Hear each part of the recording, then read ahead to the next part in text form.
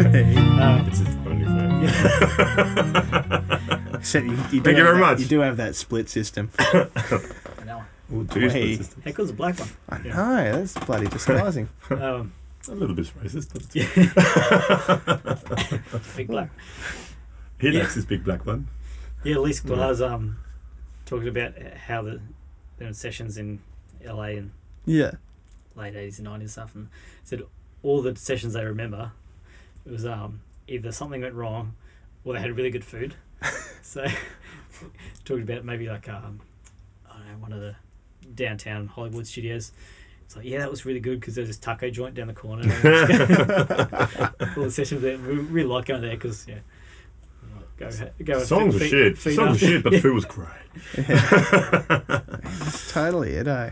You know, it's like, I think the worst situation to be there would be like doing like vocals, you know, like hard out vocal day, and you've just gone to like, you know, like a big Chinese restaurant or something, and you come back ready to do vocals and you're MSG'd out and there's no moisture left in your body.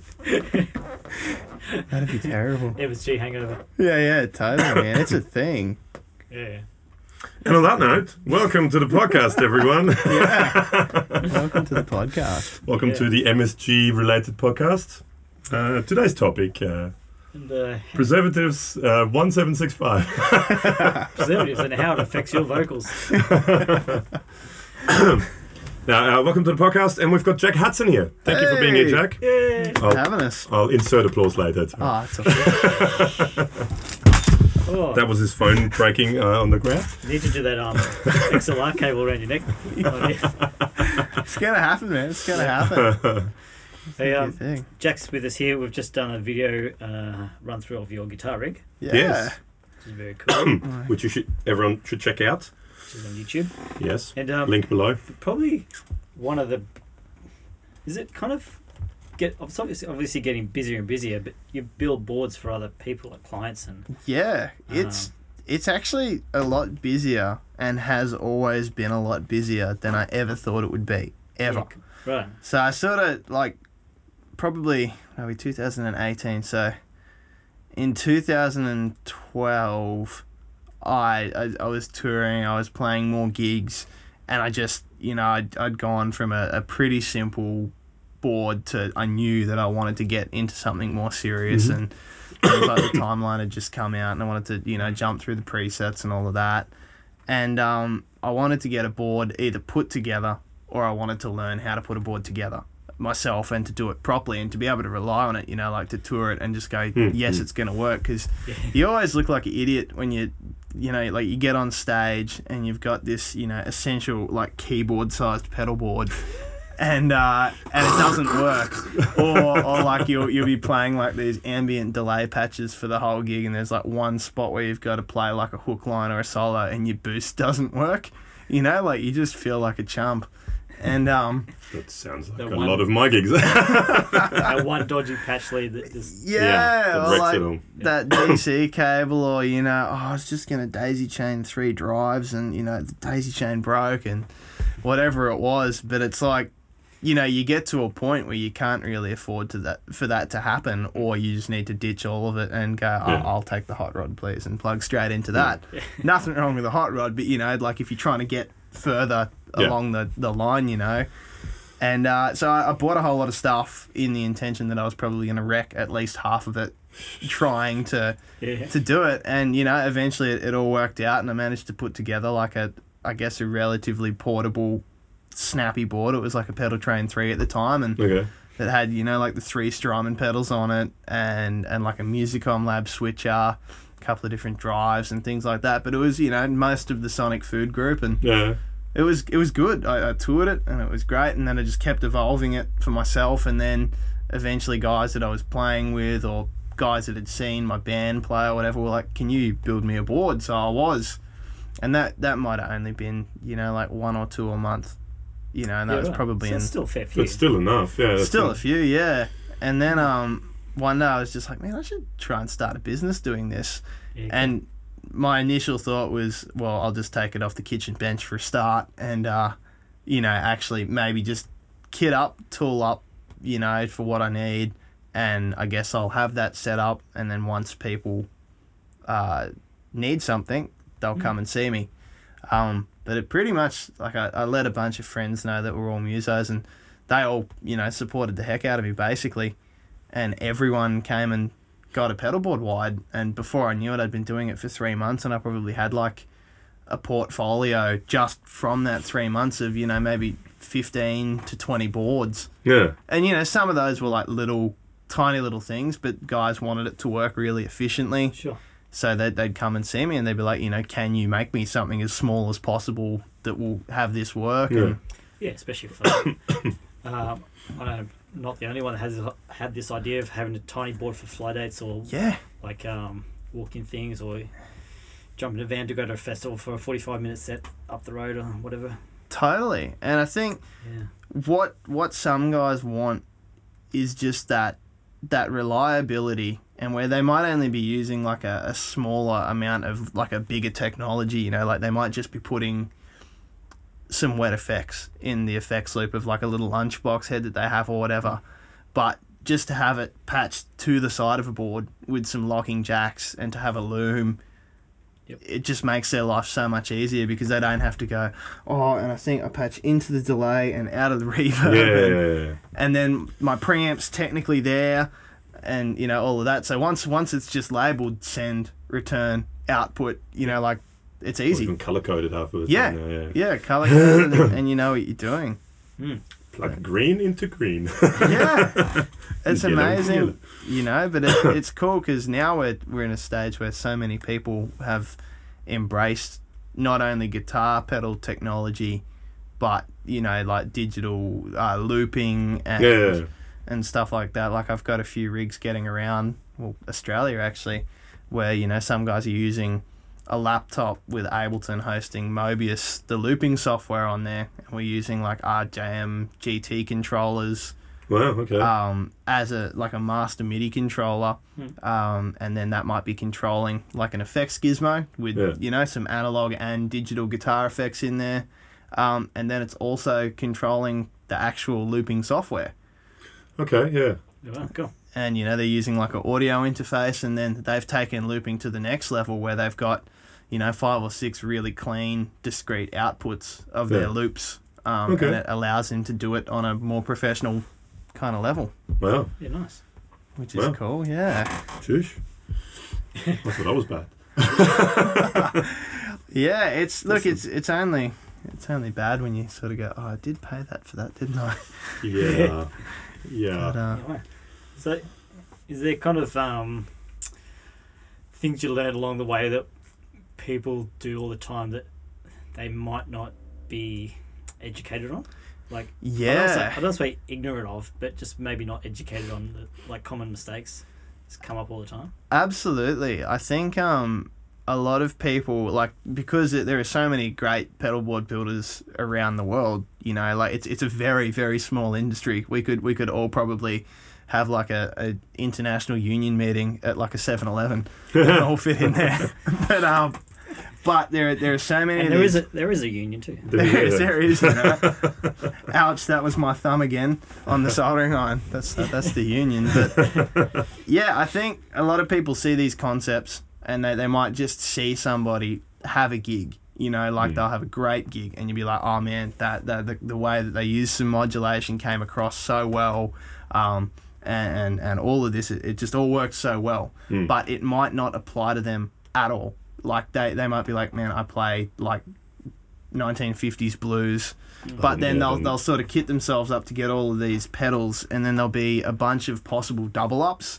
Like you can have 6 overdrive pedals on a board if you want, and you could have 6 different sounds, and that's how you get your gain. But you could also probably do that with like 2 or 3 and learn about stacking and choosing wisely, and just even your volume pot. Like pre-gain off your volume pot or a volume pedal. So I see a lot of that, and guys might come in with like this, possible mothership. Credit to Chris Palmer. Of a board. Well, I never credit him, and I always forget to tag him in posts where there's possibly his gear in it. So that makes up for all of it. But yeah, and then eventually, you'll start working with these guys and they'll realise that they've bought, like too much gear, and, half the time they'll sort of like possibly refund their board themselves by selling the excess off. So it's just about making wise choices and really learning what your equipment's capable of doing, and then going, right, that's definitely the thing for me. Yeah, cool. Especially when assembling a board. And when you get somebody to assemble a board, I do like to make pedal boards look neat. I guess that is my thing. Oh, yeah. But the whole reason behind that really is to make it reliable. I mean, when you've got a great guitar and a great amp and it sounds fantastic like that, anything else that goes in between it has to match that or make it sound better. Yeah. Otherwise, you're just wasting your time. Yeah. So when you see, you've got like power cables and data cables and audio cables separated, and they're flat laid or stacked in a certain way, really it's just about making it serviceable so you know where everything's going, and reliable. Like if something can't move around and dangle around and possibly get shut in the lid, that's a little bit more reliable, and it's a bit closer to almost, having just like a keyboard that you're putting in between your signal chain. Yeah. Because they are, if you haven't seen any of Jack's pedal boards, they are the neatest pedal boards ever. Just the wiring and all this, it's just beautiful. It's absolutely beautiful. I tried really hard the last pedal board I built. I went, no, I'm going to be neat, and it's all like shit everywhere. I'm useless at that sort of stuff. It does take time, and I'm very lucky because I work with Chris Hine of CNC Cases, and he also owns pedal boards by Caseman, based out of Melbourne in Australia, and I've probably known Chris for 4 or 5 years now, and he's just this master case builder. Everything he builds, it just you couldn't build it better. He's just thought about it. Everything. If it's square, it's going to be square. If it's half a millimeter, it's going to be that. Don't doubt it. And between the two of us, we designed the gentleman boards that people might have seen around the internet or even out in the wild. And essentially, that is a board that I designed with Chris to basically be like the specifications of something that is just optimal for me to build on. So whether it's small, whether it's extra large, it's How many sizes are there? Because there's 4. A few standard sizes. Yep. So there's 4 standard sizes, and you do have the ability. There's 2 depths, and you do have the ability to order custom lengths up to 1200 mil. Okay. We yet to do a 1200, but I'm sure someone will. Good balls, King. Glenn Hanna currently holds the record. He's got a 900 something mil thing. Nice. Full of the greatest boutique goodness, and because he's playing through it, it sounds really good. He's a bit good, isn't he? Yeah, he's a bit good. Just a little bit. That so with Chris, I got to design these boards, and they're the right height in accordance to the size. What are the kind of if you're building designing a board from scratch? Yeah. The actual physical board. So what are the parameters you look at? Yeah, well, height. That's one. Yeah, so I guess height is one, and height in accordance to the length and the width of the board. So there's 2 depths, which is 320 mils and 460 mils, and realistically all that is either 2 pedal rows deep or essentially 3 pedal rows deep, if you were to stand things up, in their proper orientation. Yep. And that allows to have MIDI cables and things like that in the back of pedals. You've got connector space. So the sort of shorter depth boards, they're a little bit shorter in actual height towards the back, because you'd only ever be trying to run, like maybe a Strymon Zoomer or a Voodoo Lab 4x4 or something like that under there, and that would power everything that was on there, no worries. Cool. Yeah, just basically the practicality of fitting power supplies underneath. Yeah, pretty much. Sure. That's for the smaller ones. Mm-hmm. And then for the larger boards, they could be shorter than they are, but I actually like them. I think they're about 100 mil at the back, and for, I don't know, probably 150 mil, you retain that 100 mil height. as the gradient goes down. But for that, you can afford to put some extra pedals underneath, if you don't need to get to them, or even just big utilities. Okay. You know, some people might have like a RJM why not AB switch, or you know, like a loop expander or something like that. Or you might have a few different power supplies, because, you know, once you get to an 800 or a 1200 board, you can have like 5 whammies if you want. Yeah. Ooh. Yeah. Idea. Yeah. You can have all the whammies, like 1, 2. Did you see that? I don't know who that was. There's a video, look and what they you've had, done, dude. they had like but they had like, I don't know, 20 whammy pedals. Yeah. And then like one went an octave up, next one an octave down, and they just did it, and it just was this mess at the end, but it was fun. Anyway, but that's kind of the idea, and then. It would be so fun. It was great. I don't know who did, it was. I think it was one of the. It wasn't Pedals and Effects, was it? No. It was one of the. One of the. It was one of the guitar stores in England. GAK. Okay. One of the dudes that are guitar nerds. Yeah. And they did the thing, and I don't know how many they had. Yeah. But it was one was like an octave up, octave down to get back to the normal notes, and then 2 octaves up, 2 octaves down, and all that stuff. It was amazing. Great. And it was just this mess at the end, but it was great. Yeah, but these are the possibilities. And then on a board that's that big, obviously you're possibly going to have some more serious interfacing than just like an in and an out and some power. Yeah. So we've got 5 Neutrik D series sized holes available in a mounting plate that's recessed on either side. Okay. On the larger boards, so you can have 10 points of IO. Wow. And I mean, some guys even push that further, and you can. Whereas the smaller boards have got 3 either side, but that's usually heaps. That's more than you need usually, yeah. For a smaller board. And I think another thing for people is that if you spend, even if you spend $1,500 or $15,000 on some pedals, you kind of want it to look nice as well. Absolutely. So we use some different Australian timbers on the sides, and they're finished up nicely, and you can get them in a few different grades and shades and stuff like that.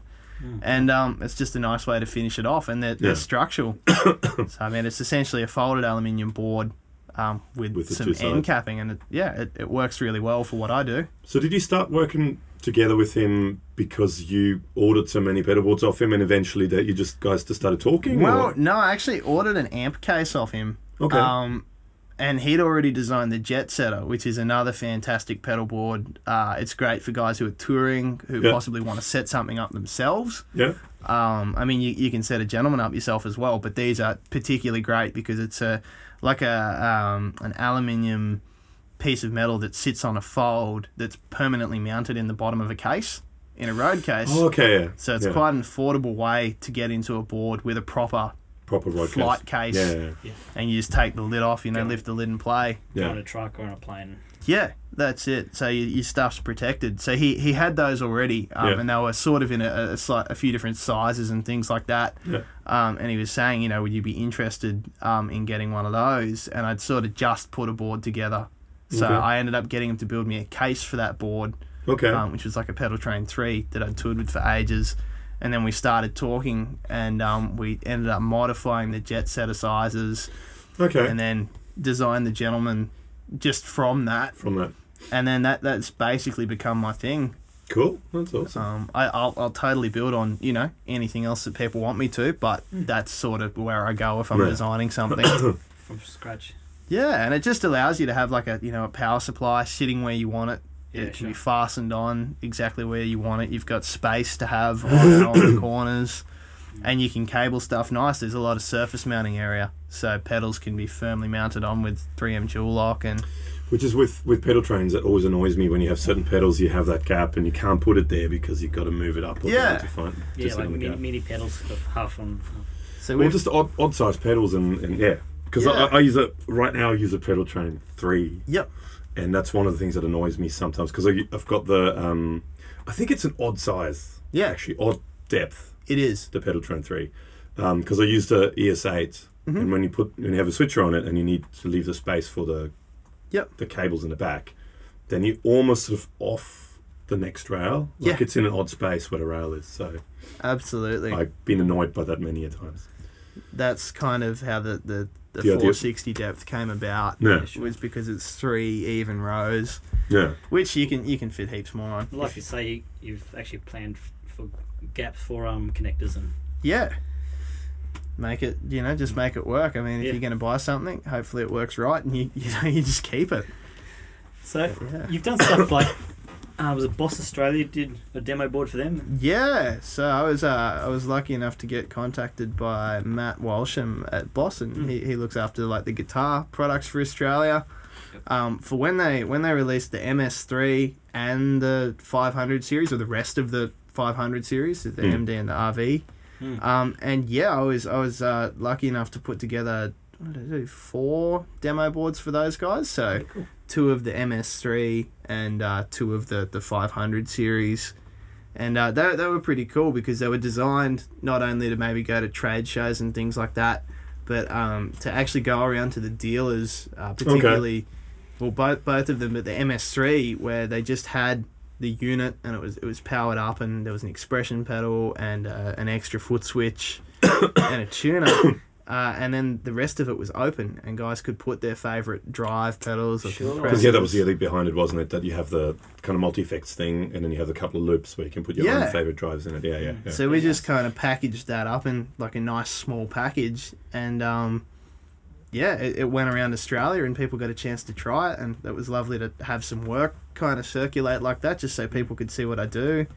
And then again with the RV 500 and the MD 500, we did boards up. They were completely full. Yeah. Had some Boss overdrive pedals, distortions. And it was awesome, It was very flattering actually to get to work with a company like that that's been like literally the staple in guitar effects for ever. Since there have been guitar effects. Since anybody thought about buying a flanger, you would probably get... Yeah. So, when turnips were as good as fruit. Amazing. So, like you're saying, like oftentimes people say might overdo it with their pedal selection, and because you've done a bunch of boards for people like Boss and Brick Hinman. I did. That was actually I was super lucky yet again. That was through Chris working with Brett and Chris working with me that teed up, and that was actually almost how I launched JH Productions. Chris basically said that we're going to do a gentleman board, like one of the first ones for Brett, and that Brett had worked with some other companies to get some effects, including the ES8. So that was the launch of the ES8. Yeah. Oh, nice. That was quite cool. Actually, I was sitting there, I was like a kid in a candy store. I had the first ES8 in the country, well, that was, to go out outside of Boss, and the first Cali 76 compact. Because I think I saw you at the trade show in Melbourne. Yeah. And you were showing me. Yeah, that's right. Yeah, I remember that. Yeah, you were talking about that. And it was awesome. And there was some new GFI system specular pedals. I think they've actually superseded them again. Oh yeah, that's right. That reverb and that's right. I remember that now. Yeah. It was like this shiny board of all new things. It was a new board. Free the Tone patch cables had just come out, and we wired it up with that because they got behind Brett, and we did that. Yeah, it was very, very cool actually to do that. Yeah. But yeah, you were saying? Sorry, yeah. No, you're right. So with like that kind of idea and the things like you've done with like Brett and like stuff with laptops and switching and all sorts of things, are there, just coming from a guitar player point of view, are there some really awesome rigs that you would love that you would never use yourself? Oh, absolutely. Absolutely. Does that come across? So, like this is awesome, but I'd never use it myself. There's a dude called Tayoski. He's like a a sort of singer-songwriter, Australian kind of vibe. And he's got this great pedal board I did for him. It's got to be close to a meter. Yeah, it is. But it's sort of perfect for what he does. Yeah. And it's totally like this evolution of him sort of having that bluesy kind of singer-songwriter vibe, and it's got like 2 stomp boxes on it, and one's like a kick and one's sort of like a snare. And then he had a Boss RC 300, but he'd almost superseded that, or he had these great ideas and wasn't exactly sure how to achieve them, and he wanted to be able to loop independently and control things like the attenuation level of loops individually on the fly. Okay. All right. And then he wanted those loops to go to their correct individual sources. So Okay. Different ins and outs. yeah, Gee, wow, different this is ins getting and outs. complicated. Yeah. So we used two Pigtronics Infinity Loopers and a Morningstar MC6. Okay. And we actually time synced the two Infinity Loopers and ran them in the dual mono mode. Okay. So you essentially have two discrete looping chains Okay. per looper. So we got 4 channels. Yeah.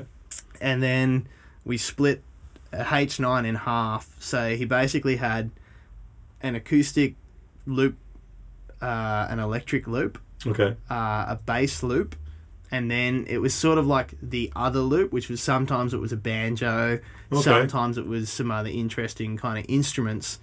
So he had The lap slide or something too. yeah, he's got a lap slide, but that So does he do a kind of thing where he plays like a bass, loops it, puts it down, grabs the guitar? Is that the guy? no, I don't know the guys. What So. he's actually doing is so it's all off one acoustic guitar, and he's Okay. got like an acoustic pickup, a magnetic pickup. So that's the magnetic is the electric.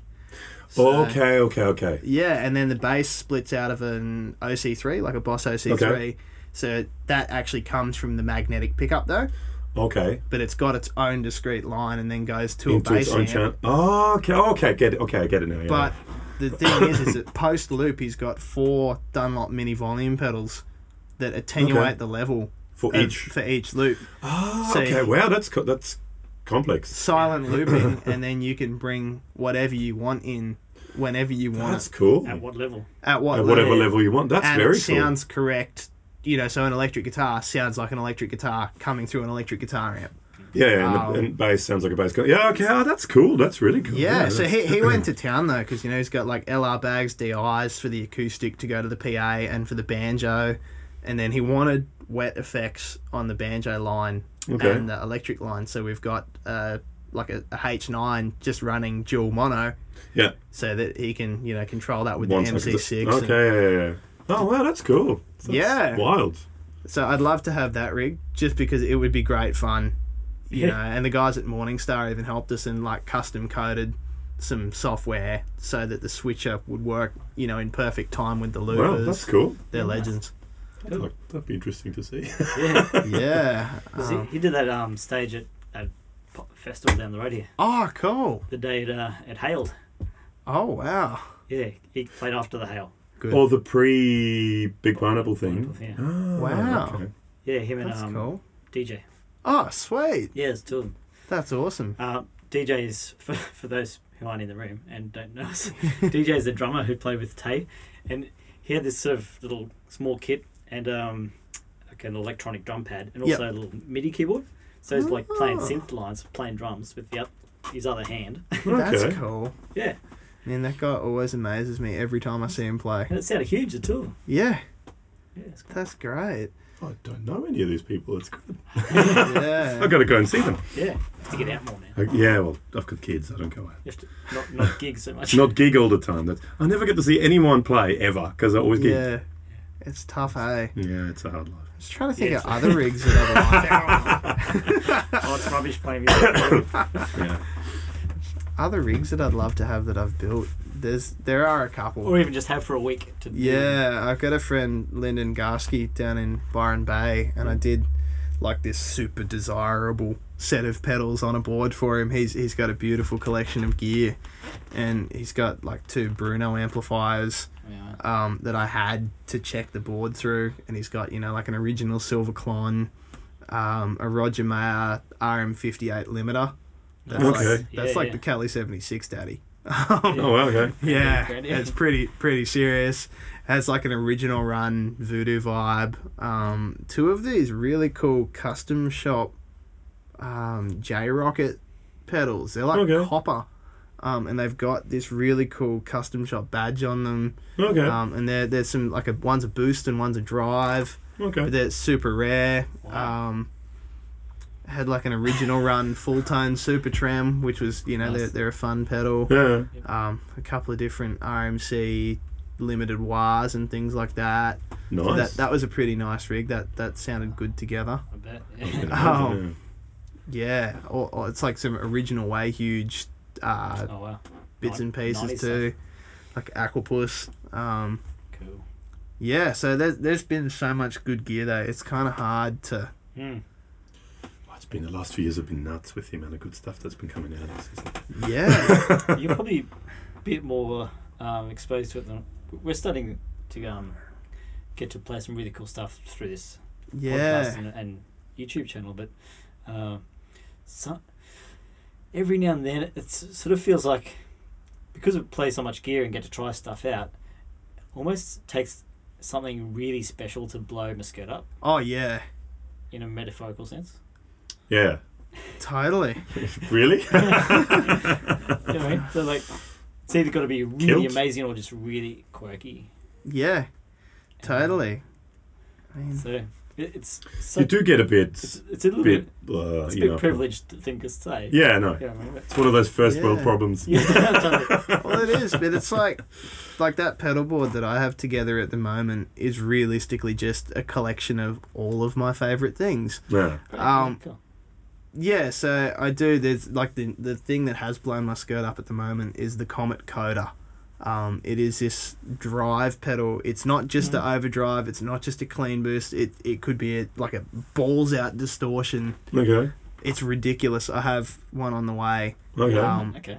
And I don't know that one. We've got to check that out. Man, it sort of emulates what happens in the power stage of the Okay. Comet amps, Right. which is pretty special. So Comet as in the same Comet company Yes. that does... Oh, okay. It's the Same as the Comet amp. company. Along similar lines, have you tried the J Rocket Tim Pierce? I have, and it rocks. I need to get one. I'm a bit of a Tim Pierce fan. Anything with Tim Pierce's name on it. I mean, you play guitar and you've got a studio. He's also a guitar player with a studio. Oh, you're such a copycat, man. Well, yeah. And you've got rack effects. He's probably got rack effects. He owns a rack rest. So He has shoes. You have shoes. I stole the idea. Glasses. Yeah. Yeah.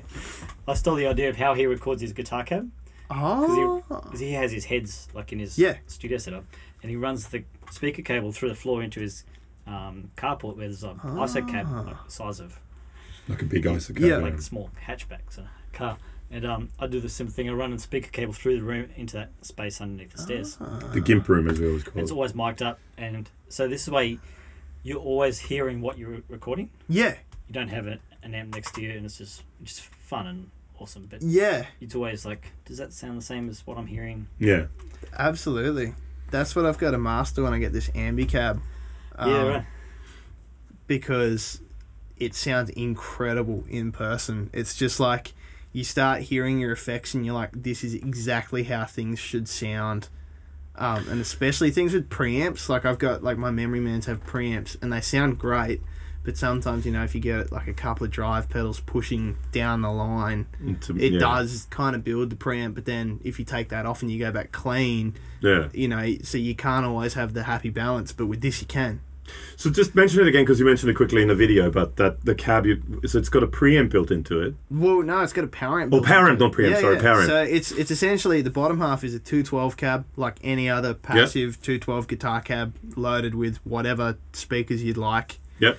And then in the top of it, it's got two neodymium 10-inch speakers in it. I think they're Celestians. I think Comet have worked on what they're like in so there. it's a Comet.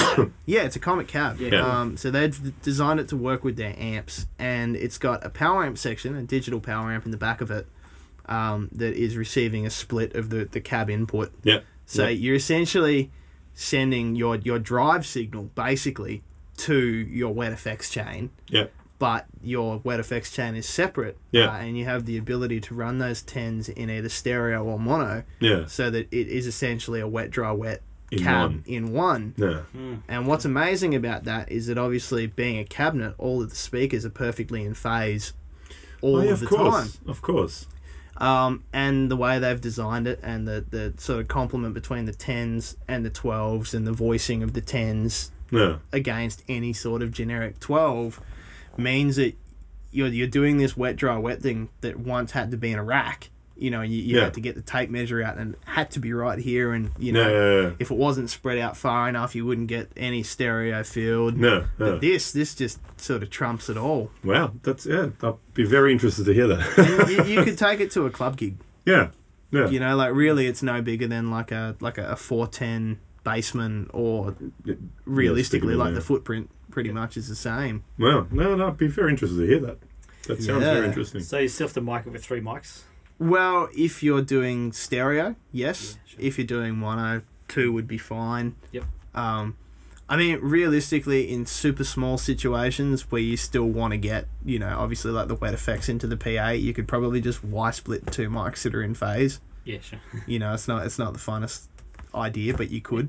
And then obviously anywhere from there, you can 2 separate mics. And the reality of setting up a PA and a band and backline, 1 extra mic cable and 1 extra mic, it's not... It's, Not the big of it, No, it's not the end of the world. It's not going to stop you drinking the rider. No. But realistically, PAs were only invented so that the rest of the band could be as loud as your guitar, so... Yeah, hey, that's the way. Yeah, straight. We all know that. But Why do I always get the... Can you please turn it down? From the sound card? card. Your friends, man. But yeah, it's amazing, some of the stuff that's coming out.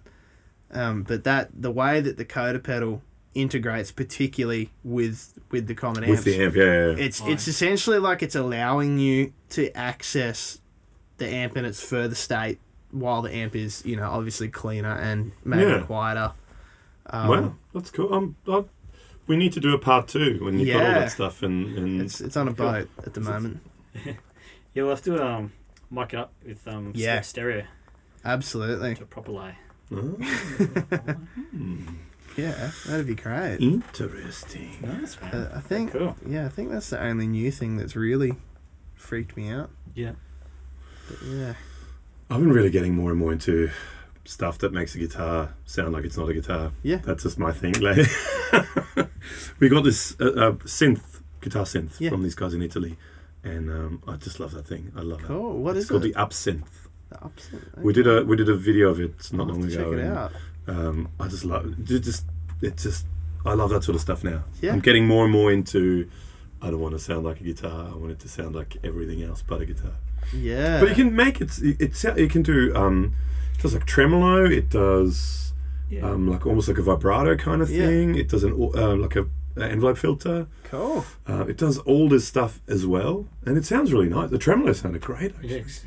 Yeah. It's not a classic Fendery tube thing, but it's no, because it comes from the synth world, so it's oscillating. You've got oscillators on it. Yeah. Volume thing. But yeah, no, I love that sort of stuff. That's sort of what rocks my boat lately more than anything else. You should hang out with Chris Palmer. He's got lots of those. We would talk because he's over. Where's he now? In like Kuala Lumpur now, I think. But he was in the Seychelles. Is that where he was before that? He's doing some tour of playing in restaurants and bars, resorts and stuff. Let me drink your rider over this part of the world. What does a Malaysian rider taste like? But yeah, we've already been talking about we're going to do a follow up with him as well, because he's a bit of a idiot like me. Yeah, and I mean it in the nicest possible way. Totally. If you're listening, Chris, hi Chris. Because if you haven't seen it, we did a video podcast with Chris Palmer. Yeah. And we were just talking before about he wants to do a sideboard, which is like a synth. He wants to do a couple of sideboards. Yeah, I was just about to say, it's not one now, it's 3. It's 3 now. 3. This is a while ago. 3 plus a rack. Really? Yes. He started off calling it the party board. Like the Well, he had the mothership, then he wanted the party board, and then he wanted the synth board. Like as well. That was what he was talking about originally. And then there's cool. we did build the microship. The microship, okay. Yep. So it's like a tugboat. Yeah. It's a little bit of a tugboat actually. It's a much much manly name for it. Much wussier name. It's manly. Tugboats are manly.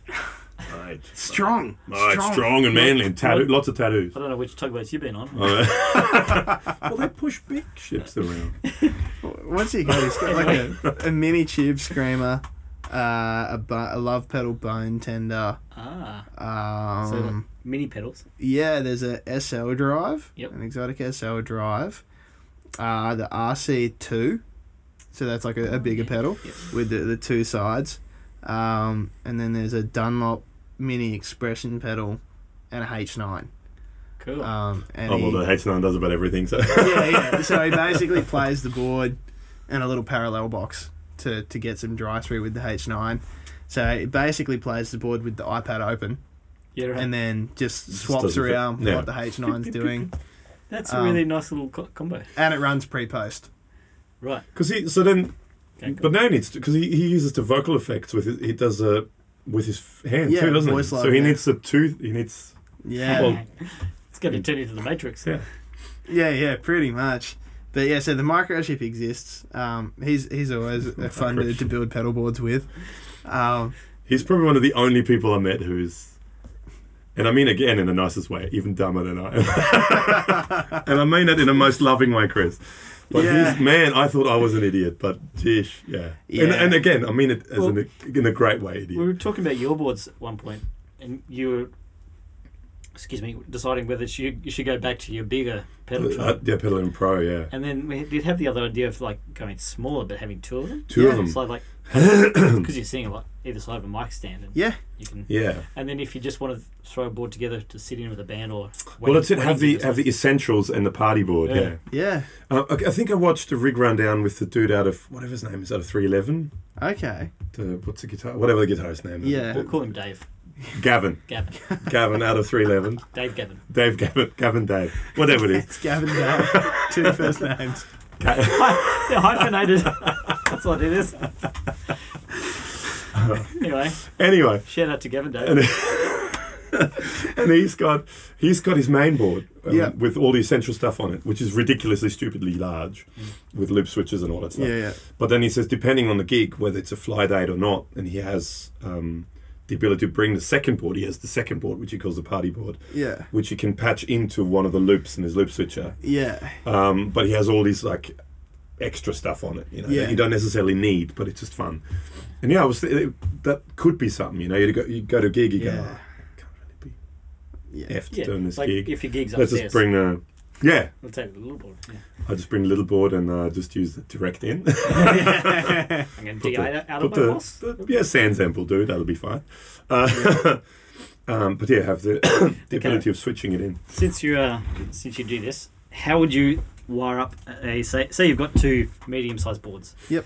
How would you wire up, say, the essentials board to the party board? How would you do it?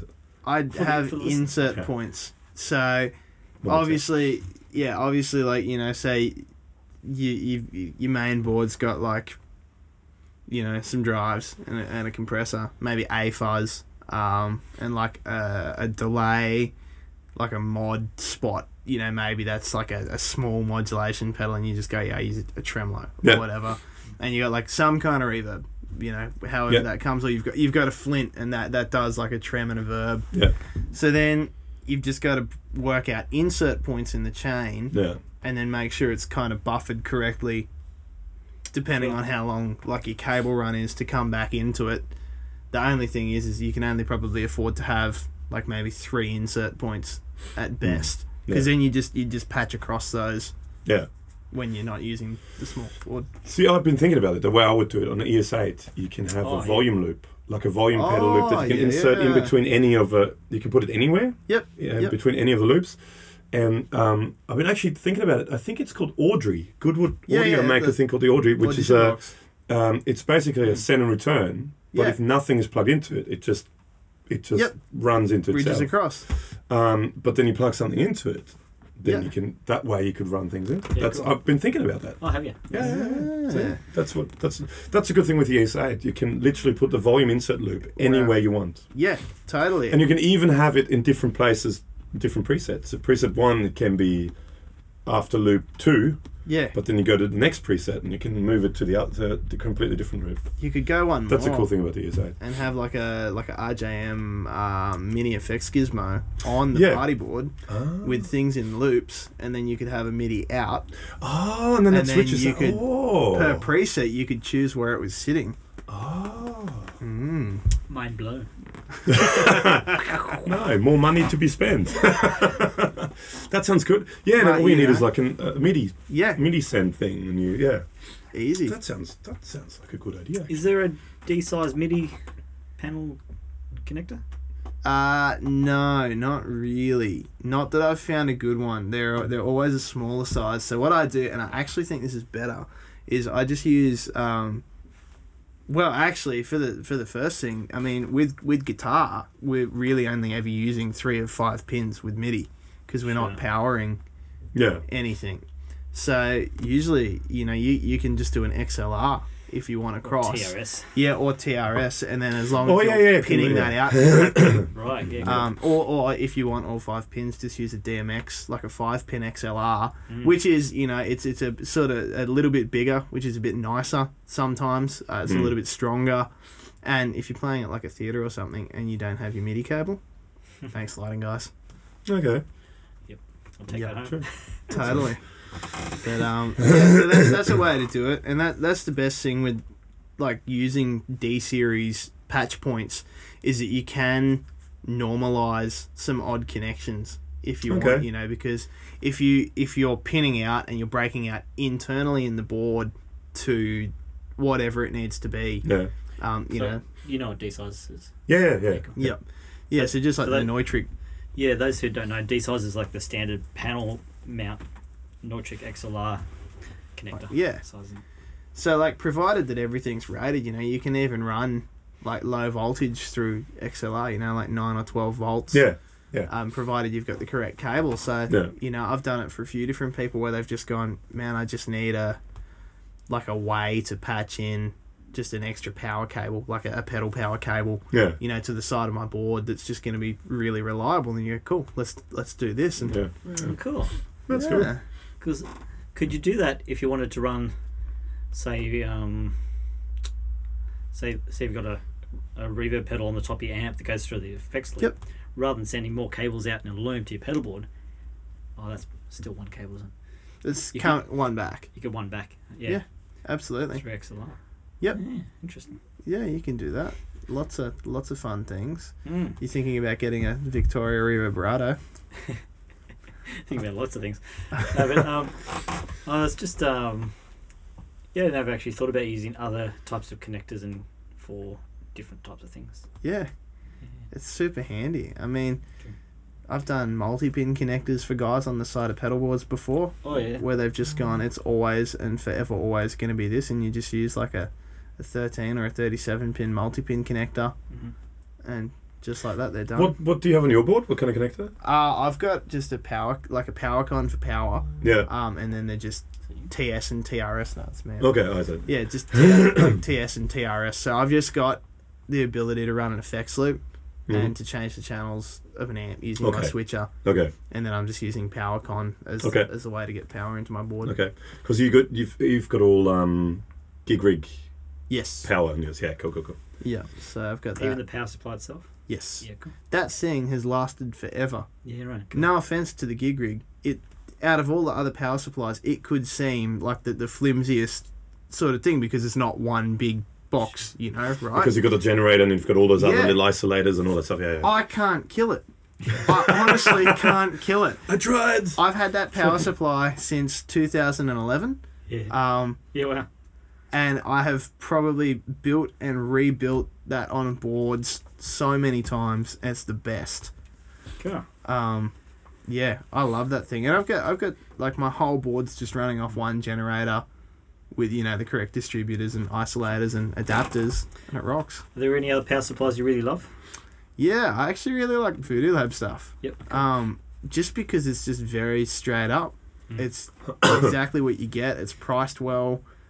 They work well together. You can get, some guys will have like a pedal power 2 that they've had forever, or a 2 plus, even handier, and then they want to, they've bought some digital pedals. So you just get a pedal power digital and add it to it, and instead of buying like a new $400 or $500 power supply, they've only had to spend $200 or $300 just adding to what they've got. Yeah, cool. Because they have in and outs with like the power link. Yeah, just great. With like IEC. Yeah, cool. That's great.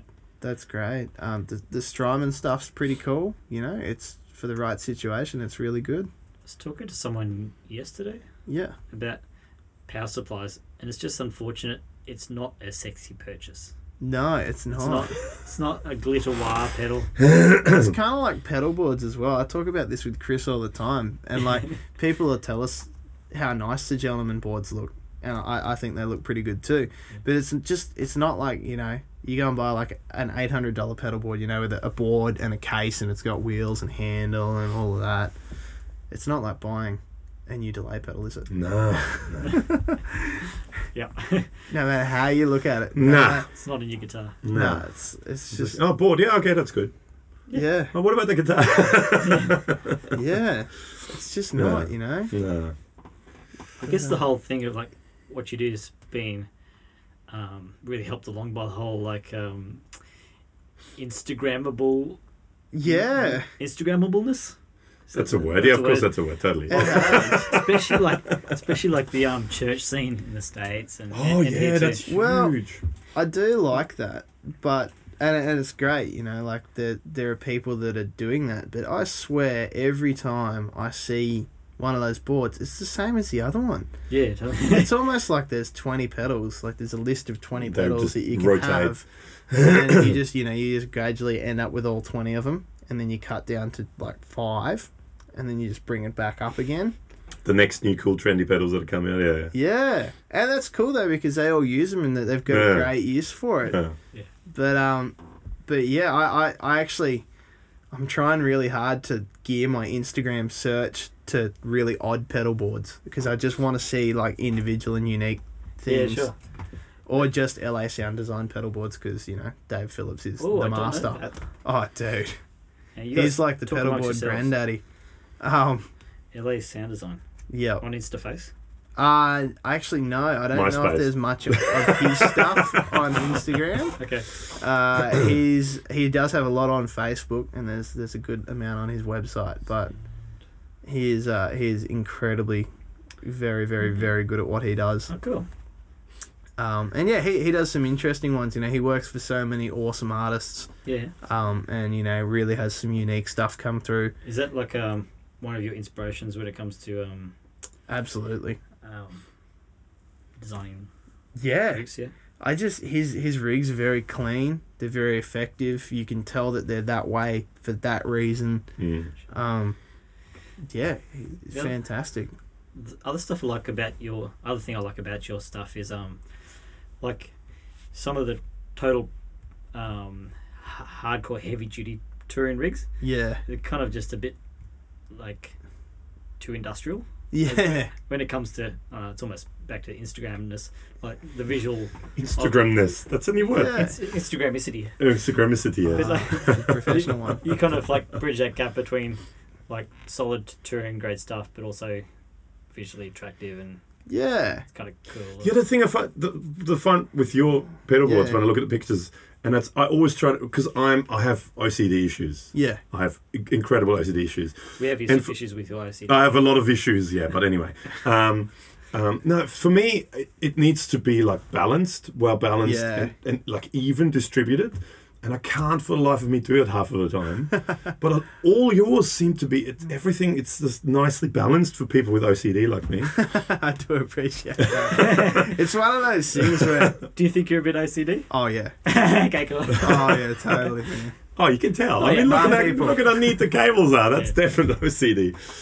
It's kind of one of those things where, like, because I don't want the Instagramness to get the better of something. Instagramicity. Sorry, Instagramness. To get the better of something. Like, it always needs to be at the end of the day for, like, you know, you've got these cables together because they should be grouped together, because that's loops 1 to 4 in that corner of the board. And, you know, this is like the master in and out and any other master routing stuff. And that's on its own, and it's down here because you know that's what it's doing. But yeah, it is very nice and visually pleasing to see it so organised. Like you could almost drop labels next to like the cable runs to be, you know, like arrow this way, loops 1 to 4. Because, you know, that way you know that it's a working thing and it makes sense, and it's so easily identifiable to go, yes, that's why it's like that. But then on the top, I tell you what really stumped me was the first time, because I used to always stack the Strymon pedals up this way on my board. Yeah. And I used to think most people would be getting at their delay pedal first, then the modulation in case they wanted to like ramp Leslie sounds and stuff, and then the reverb. Right, so I'd done a few boards and I'd always stacked them this way, like the Strymon stuff, and then someone asked me to stack them this way, and I must have spent about 20 minutes going, it's not square, it's not right, something is wrong. I'm a witchy or something. Don't touch my arm. And then like when you look at a pedal and you'll have like any kind of pedal that's basically got like I/O right across the back, except on this side you've got, or on one of the sides you've got like the TS inputs, and on the other side you might have like power and any other connectivity that it has. And you're looking at it and you're like, it doesn't seem right. Is it straight? And you've got like connectors that stick out like this on one side and connectors that are like this big on the other side. What a head fuck. It's terrible. I feel the pain. But, it's funny that I've got total OCD issues with placement of pedals and stuff like that. Yeah. But when it comes to the cables, I think even my OCD gets lazy. And just goes, I can't be bothered. Screw this. Yeah. We've got things to do. I think I've finally got a format, and that has become very apparent, especially on the deeper gentleman boards now, because pretty much on that deeper size, people are almost always using like a switcher programmer kind of thing, right? Yeah. Sure. That's always going to be front and center. If not, maybe it's to the side, whatever. But that's always going to be a pretty big part of the front row. And then you might have some like treadle, like expression pedals or a wah or whatever. They're always going to be pretty much down the front. And then sometimes, depending on the size, you might have space to have, your delay or just something that you really tap at all the time. Yeah. And then I was like, that's cool. But then when I was designing my board and a few others, I was like, but there's heaps of other things that you still want to hit, like self-oscillate switches or... Just tap tempo for tremolos or and even if you're sending tap via like a clock or via your switcher, like I personally I don't want everything tapped the same, and it's not always a division either. So you can't always just say that I'll send a quarter and it'll especially for delays like lazy triplets like I'm actually I rarely ever tap delays. I like it when I just have it sort of set to one thing, and I don't know. A lot of times with me, that's just me personally. If I tap it and it's in tempo, I don't know. Just something irritates me about it. Just when I play, when I hear other people use it like that, it's great. Yeah. And if you want to use it in that sort of do the U2.8 thing and all this stuff, that's a different story. But just as a delay in the background of a solo, something like that. Yeah. If it's in time, it irritates me. Like when I play. Yeah. No, I know what you mean. So I like it. I just have it set to a certain thing, and that's the way it is. Yeah. Well, that's so important. But it's like, so to get to stuff, I've been putting like a riser in front, behind the switcher. Yeah. And then that gives you, like sometimes like 400 mil. Of extra super tappable space. Yeah. And then the rest of the board just has to fall around that. Yeah. But yeah. Do you have a riser with those boards, or do you I actually a lot of the time do custom timber risers, or folded aluminium risers, depending on what it's for, how big it needs to be. There's a lot of different ways, and depending on how weight savvy the board has to be, or cost savvy, that's another one. Obviously, folded powder coating is more expensive than spray painted timber. Yep. Actually, that's one thing I really like about the pedal train stuff is the pedal train risers. Yeah, they're great because they're hollow underneath too, so you have extra space for cables to run under, and I really like that. They're really all it cool. is makes it, instead of being on an angle, it's kind of straight. It raises the back up. But only one side, the front, the back of the pedal where the knobs are is still flat. It just raises where the button is up. Yeah, it's really handy. I've got about 5 of them, I think. I think the entire row behind my switcher is up. Yeah, and that's pretty much the idea. Yeah. It's amazing, Look how much thought we put into these bloody things we hit with our feet. God, it's you could change the world if I wanted to. I've put way too much thought and you know effort and money exactly what it's like to kick 15 grand. Yeah. To stand on it. Yeah. Let's stand on it on a daily basis. Yep. Totally. But yeah, that's kind of paddleboards in a nutshell, eh? what is just out of curiosity? What's your opinion on solderless versus soldered patch cables? Okay. Tony Ferrelli from Evidence Audio changed the world Okay, for this. with the solderless Yeah, stuff. with the solderless stuff. Now, I have nothing wrong with the soldered patch lead. They're great, but connectors are a pain. They're bigger. Pancake connectors are fine, and that's all good. Yeah. I do think it takes a little bit more time to put together a soldered cable than it does a solderless cable. Yeah.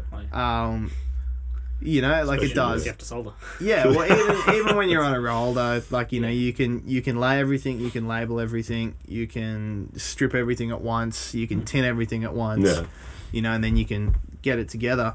But Evidence Audio, I'm an Evidence Audio dealer, but I'm only an Evidence Audio dealer because I'm a massive ambassador for it. Okay. And that's the best thing about what I do is that everything that I use on these boards is controlled only by, I think this is the best product to put on that board to do that job. Okay. So the SIS solderless screw-in plugs and the monorail cable, not only does it sound incredible, like the monorail cable is a solid, and it's a large solid copper core. Yeah. And it's just built so well. Like there are other cables on the market that are a copy of this system. Yeah. And they're terrible. Yeah. It's like it would be enough to put anybody off solderless forever. Yeah. Like I've had so many jobs where guys have come across. You couldn't get it working at all. with other branded cables. Couldn't get in the hole. Yeah, and they can't get it in the hole, or they do, and there's massive dead spots in the cable and stuff like that. And immediately you go, well, that never happens if I buy a roll of Kinnair cable or Megami cable and solder it. Yeah. If it doesn't work, it's because I can't solder. Yeah. That's or there's an issue or something's earthing out or whatever. But Tony's system is amazing because he's spent so much time refining his technology basically. His connectors are this big instead of smaller because the break angle on the cable is better like that. And in relation to the jack, the head of the connector is the right size, so it feels like you can push it in and out. His heads are not circular; they're hex, so you could hold them with a pair of pliers and twist the jack on. Okay. If you wanted, but essentially, you strip the cable down to a point, it locks into the connector.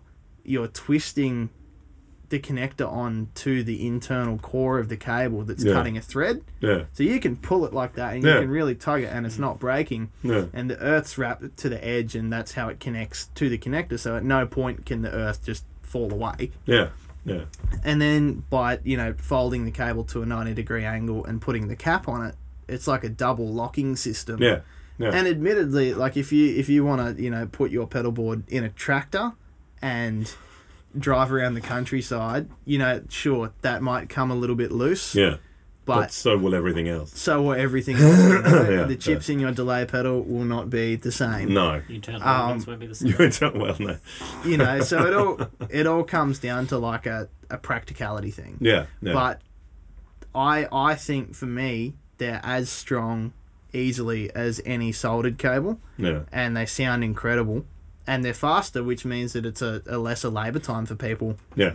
And they're, to a point, they're like 100% recyclable when you're rebuilding because unlike having to or desolder, a connector and then suck the solder off. Cut the end off. Yeah. Go again. Yeah. And, so I do the solderless thing. I solder all my TRS cables, XLR, whatever. But for the generic TS sort of structure on my board, it's always Evidence Audio. Okay, cool. Because that's always a big issue with people. It's always mate, you gotta have soldered because solderless will never work and blah, blah. Yeah. I've used solderless for. I think it's like anything that you can have good and bad of each. Like, of course, cheap plastic soldered ones that are molded and they're just gonna die on the ass. Yeah. Totally. So. Yeah, it just depends on sort of like the purpose for it too. Like, you see a lot of maybe like also how crowded your board is as well. Yeah, exactly. If you really need to fit a lot of stuff onto a tiny board, you want the very small footprint heads on your jack. Yeah. Like you see a lot of the worship boards that are soldered and they're great. the boards are beautiful. They're clean. They're displayed really well. Everything's thought out. But like if you've got a straight connector coming out of a switcher, you're losing half a row. Yeah, a lot of yeah. And then if you've got like 4 pedals on your board that need to be next to each other, but they are all of the I/O is on the sides and it's right next to each other. If you're using just like a switchcraft angle, you're losing heaps of space. Yeah. You see a lot of those church boards, and it's I've seen a lot of, and I think Goodwood Audio do them too. And all the cabling is on top. Yeah. And you've got all these like highways of cables going everywhere, and half of the size of the board is just the cabling. Yeah, that's it. I mean, the Goodwood guys have kind of got their it's a format, and it's a format that they've designed because it works for them. And it works, or it seems to work for the people in the market that they service. Yeah. And I think, Mike's mentioned it before, that, it's a way that they do it, and it's a way that for them they can support, that's something that they can support, something that they can repair if it needs repair, or they can change it and it works for them. And it's also, in a way, their board identity. So I guess a lot of people would associate my boards or anything that I've done with a gentleman board. Yeah. Or even to a point sometimes just evidence audio cabling, displayed a certain way. Yeah. Whereas, if you see like a nicely done flat board with soldered connectors and white heat shrink, there's a really good chance that came from the dudes down in Sydney. Yeah. But who make great stuff. They do. I use the interfacer, which I think fancy box, awesome thing. Man, it just keeps getting better every edition too. Yeah, it's like a new thing. I've got one of the original ones from the Kickstarter thing they did. Yeah, wow. And I love it. I use it all the time. But now you've got all these extra things on it, which are awesome. Yeah, they make some really cool stuff. It is some really cool stuff, and I love having it on my boards too, because it's really good. Like the interface boxes, not just the interfacer, but any of the custom boxes, any of the switching, they're made really well. And like that Audrey, I think it's called Audrey, the one that audition box. Yeah. That's just cool, and I don't think anyone else has ever made anything like that. No, I mean, like thing. you can custom source this sort of stuff, but that's what I mean. They're doing it as a marketable product. They're clearly making it, in batches, and it's affordable. Yeah, it's really cool, and it's good quality. Yeah, it's Australian made. Absolutely, I've been using their cables actually too, and they're really good cables. Yeah, the instrument cables are beautiful. Now I've got my cable making dealer over here. Yeah, I made one with some Tech Flex for him. Yeah. Some hot pink one. Hot pink. Fluoro pink. And there's a loom out there that's for me as well. Very nice. This is very nice for my studio. I like that. That's actually one thing I wanted to ask you. Yes. Whether it's on the podcast or not. How are we going for time? Oh, we're over an hour already. You should. I should really be at somewhere else right now, 1:00. But sorry, One last question. Go. Last question. Okay. All right. My stupidly dumb studio thing that I'm doing. Yeah. Where I have these 10 rack drawers. Yep. Full of pedals. Yep. Each drawer will go to a loop in a loop switcher. Yep. So I turn one drawer is all overdrives, one drawer is all delays, and it's all good. Now, what's the best way when you have a rack drawer? Because you've done some rack drawers. What's the best way when it comes to cabling? Because one of the problems I have is you pull a drawer out, things get tangled up always non-stop. What's one of the best ways to get around all that? Looms. So like looms. Well, so the best way to do it, and realistically probably the only way to do it, is to have a box in like the A corner of the drawer. You're probably going to have a power supply in the other corner of the drawer. Well, that's inside. That's the other thing I was going to ask. Okay, or 2 boxes, right? Okay. And the idea is that on the front side of the box, so when you open the drawer, the bit you see, you've got an interface where you're basically plugging your pedals in locally. Yeah. And then on the back of it, it's just a through box basically. Oh, so it allows you to have a loom, and then you can I'd probably use like a decent quality cable, not necessarily like a prepared cable that's already covered. So you might make like Tech Flex looms that just attach to that. Okay, instead of okay. So then it means that you can dress the tray nicely, and you can cable tie mounts and tie it all in if you want. But if you want to swap something out, you're only swapping out like a 1 foot patch lead instead of cutting the loom apart back down. Yeah. Same with power. Usually, and that's the Voodoo Lab stuff's great for that because they make these supplies that are perfect size, for like a rack draw. Okay. Where you might be, you've got like 6 or 7 overdrive pedals on a rack draw. Yeah. So you'd just get something that was suitable for that. Because that's I think maybe one day, maybe when we do a part 2 of this, we'll do it at my place. Yeah. Yeah, sure. We'll have a soldering iron party because that's again. That's Talk about nerdy. Wow. I've actually got a new soldering iron on the way, and I can't wait. It's deep in the juju. All right, so let's all talk about pocket protectors and. I'd say patches on my elbows. So, what brand lab coats do you wear? They're made by the people that do my thimbles. Oh, lovely. Yeah, but seriously, the rack thing is fun, and it's really good if you do it right. All of my rack tricks, either I've found from like dudes that have done it for a long time, like Nice Rack Canada. He does heaps of that stuff. And Dave Phillips from LA Sound Design does so many racks. I've been putting it off because it's kind of this thing where I'm going to go, I don't even want to start it because I know once I start it, it's going to be a huge pain in the ass. They've got all the pedals in there and I've started now. I've wired them all up basically in there too. The only thing I don't have yet is the cables to go to the loop switcher and the power supplies. And that's the other thing. So you don't want them individually? No. So it's a draw. Like the idea is that so there's 10 drawers. Oh, cool. 10 drawers. Right. And it's one of my old Crocodile loop. Yep. The one control, which has got 10 loops. So the idea was that each loop turns a draw on. Yep. And one drawer has all overdrive pedals in it. One has all distortion pedals in it. One has all fuzzes in it. One's reverbs. One's delays. Modulation, like it's all these different drawers, and each loop is like, this is the overdrive loop. Yeah. Open a tray up. I want the clon click. Yeah. I want the King of Tone click. Yeah. But it is actually, you fit a lot more on there than you think. Yeah. Or that I thought.